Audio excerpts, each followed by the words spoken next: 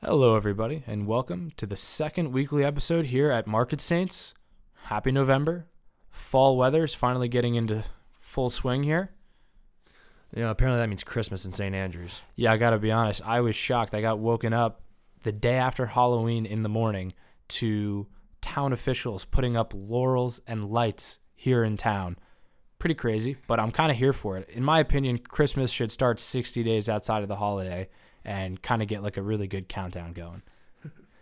All right, so we're going to get right into the first segment that we also started last weekly episode with, cash and checks and breaking banks.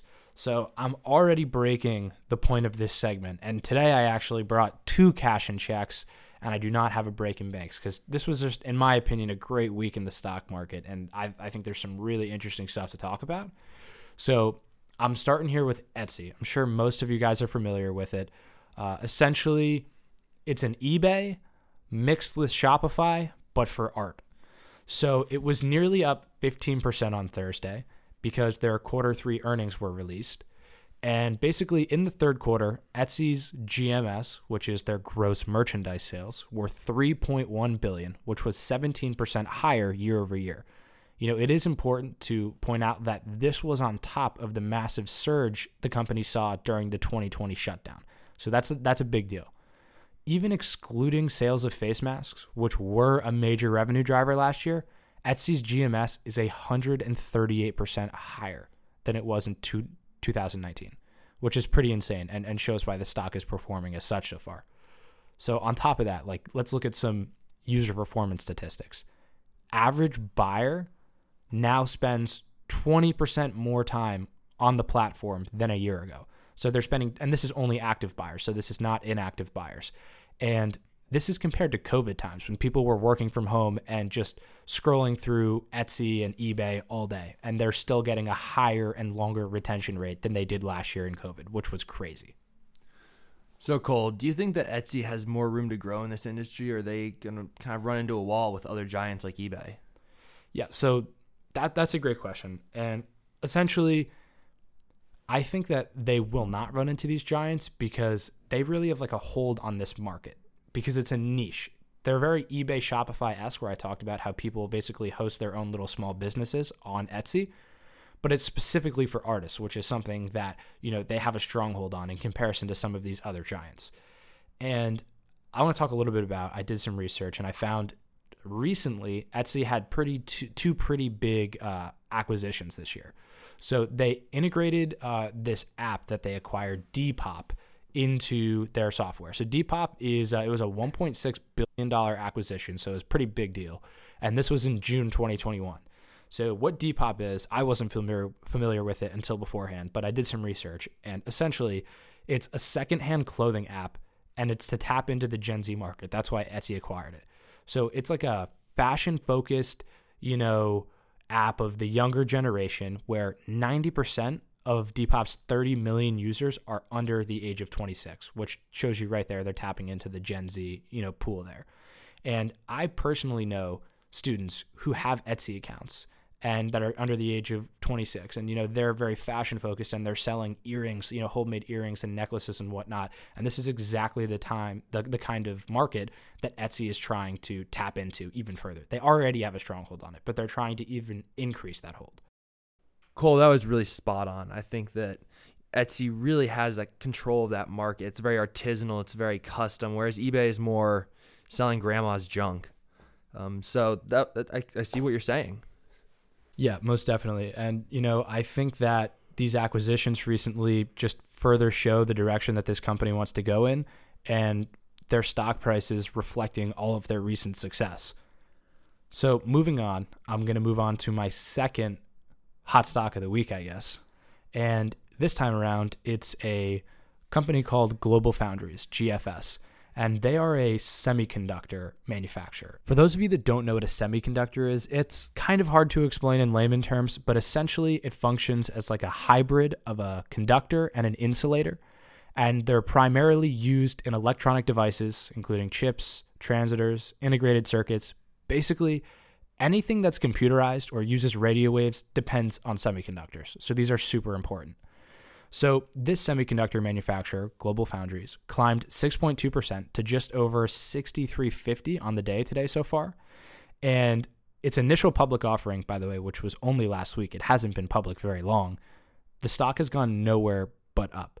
It has gained 5 straight trading session days in a row. And I really think that this is coming from the unprecedented global semiconductor shortage that's currently plaguing the industry in general. And this is also plaguing the automotive manufacturers in particular, and it is said to be nowhere near over.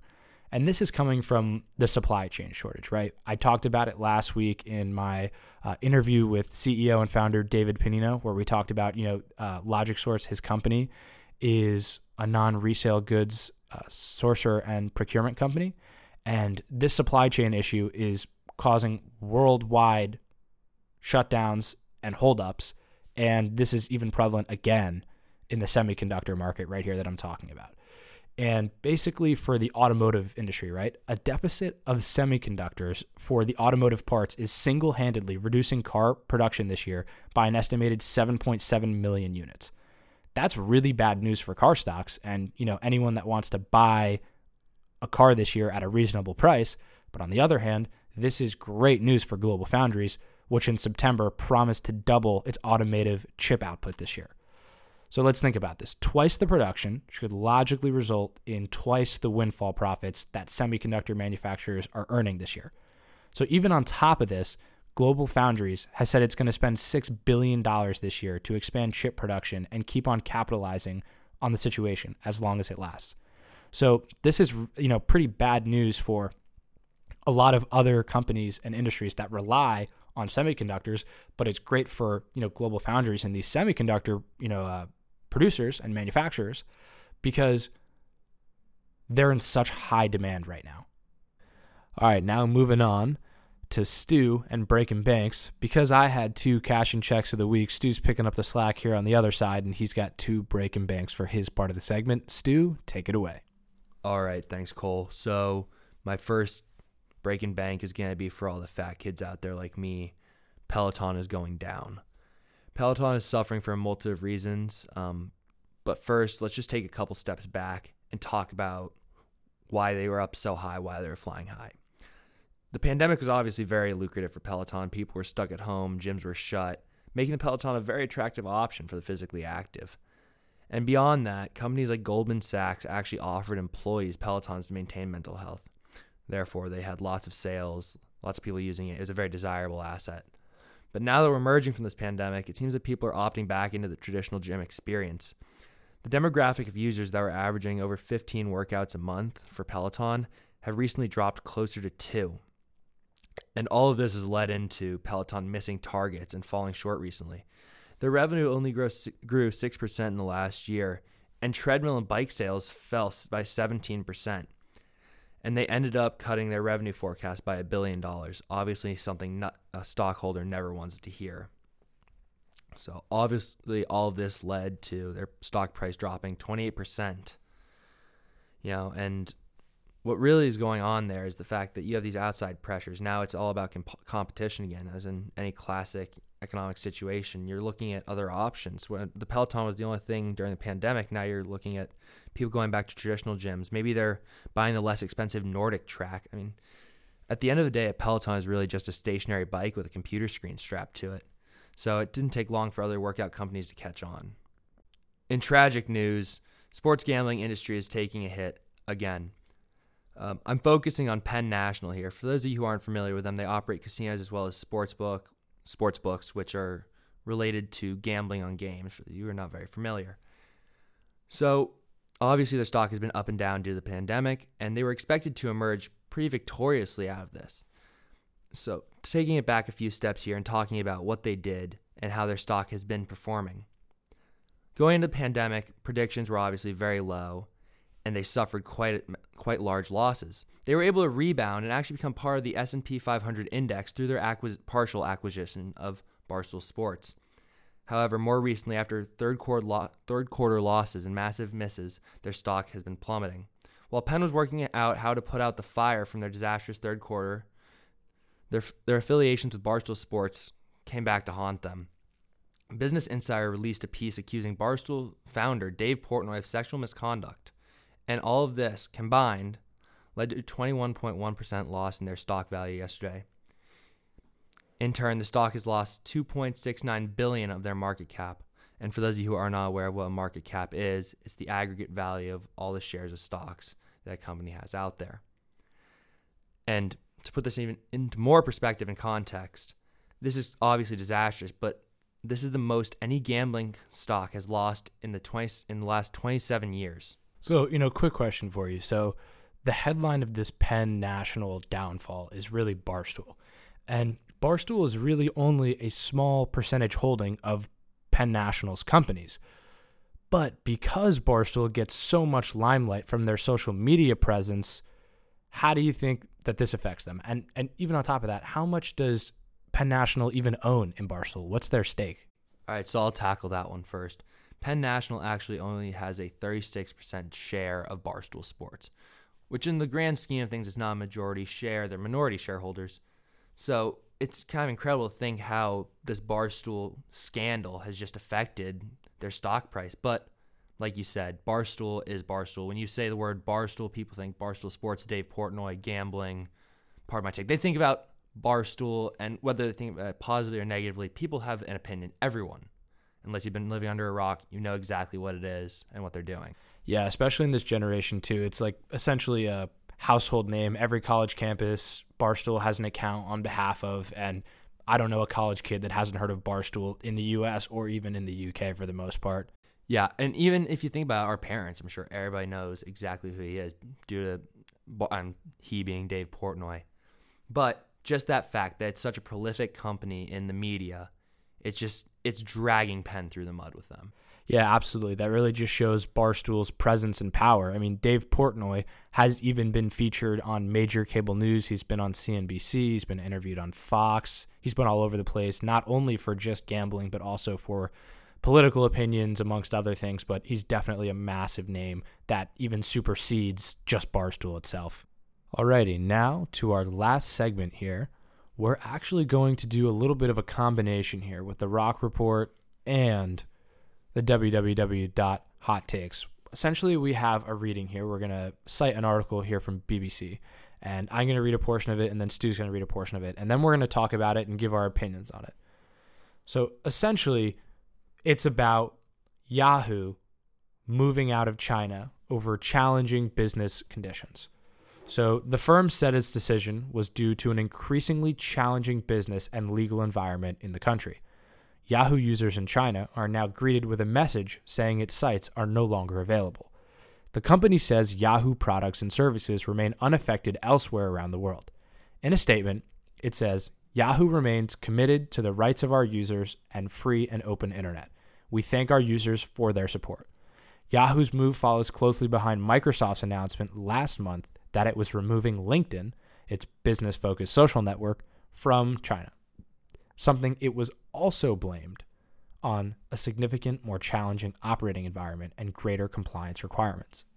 So China's in the midst of a large-scale crackdown on big tech companies, both from the U.S. and its own native giants.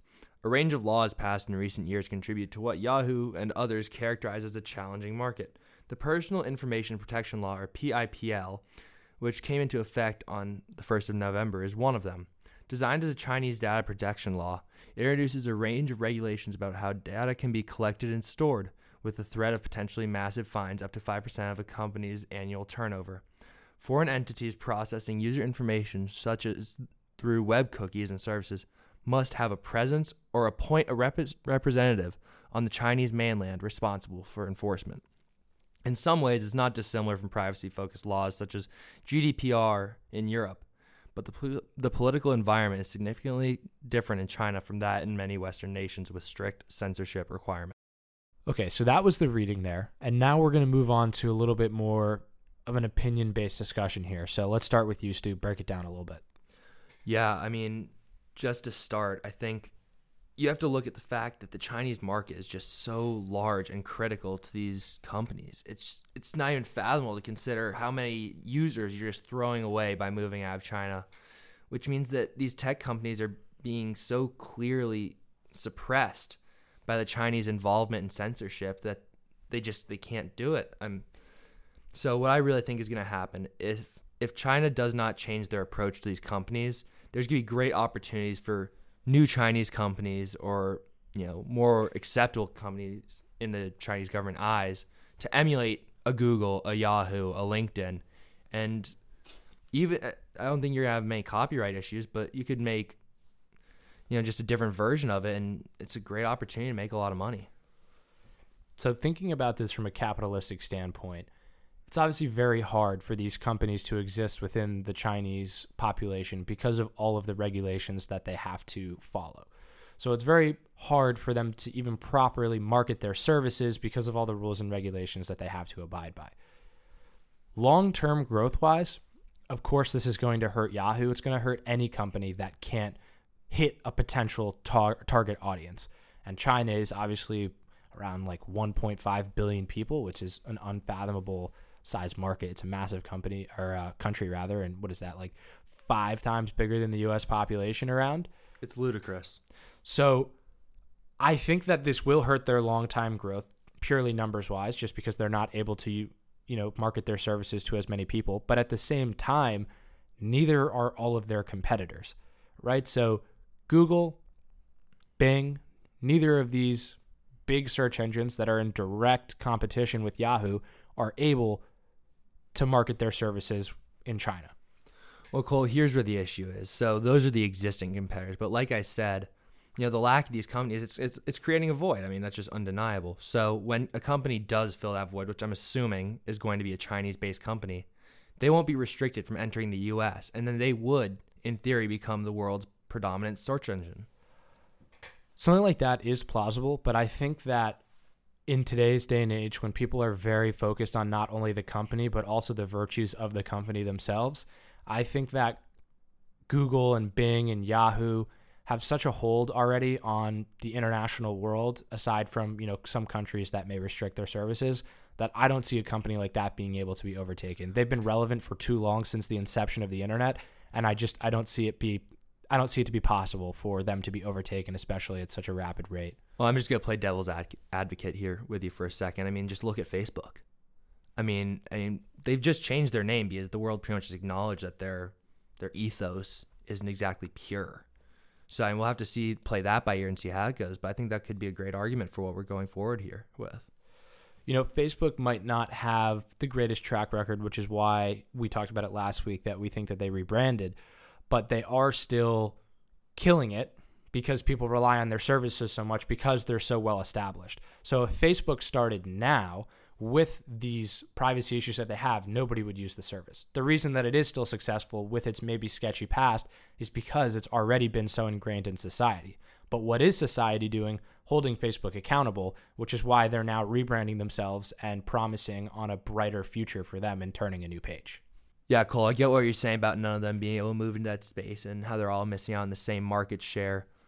But at the same time, I'd be cautious of a takeover of almost something like TikTok that kind of came in and took over the entire space. Yeah, absolutely. That is something that you most definitely need to be wary of. But at this point, I kind of think society has reached a point, and it's been very accelerated in the last couple of years, where I'm not entirely sure a platform knowingly like that would have the ability to take off, especially in the search engine specific industry rather than maybe like a social media.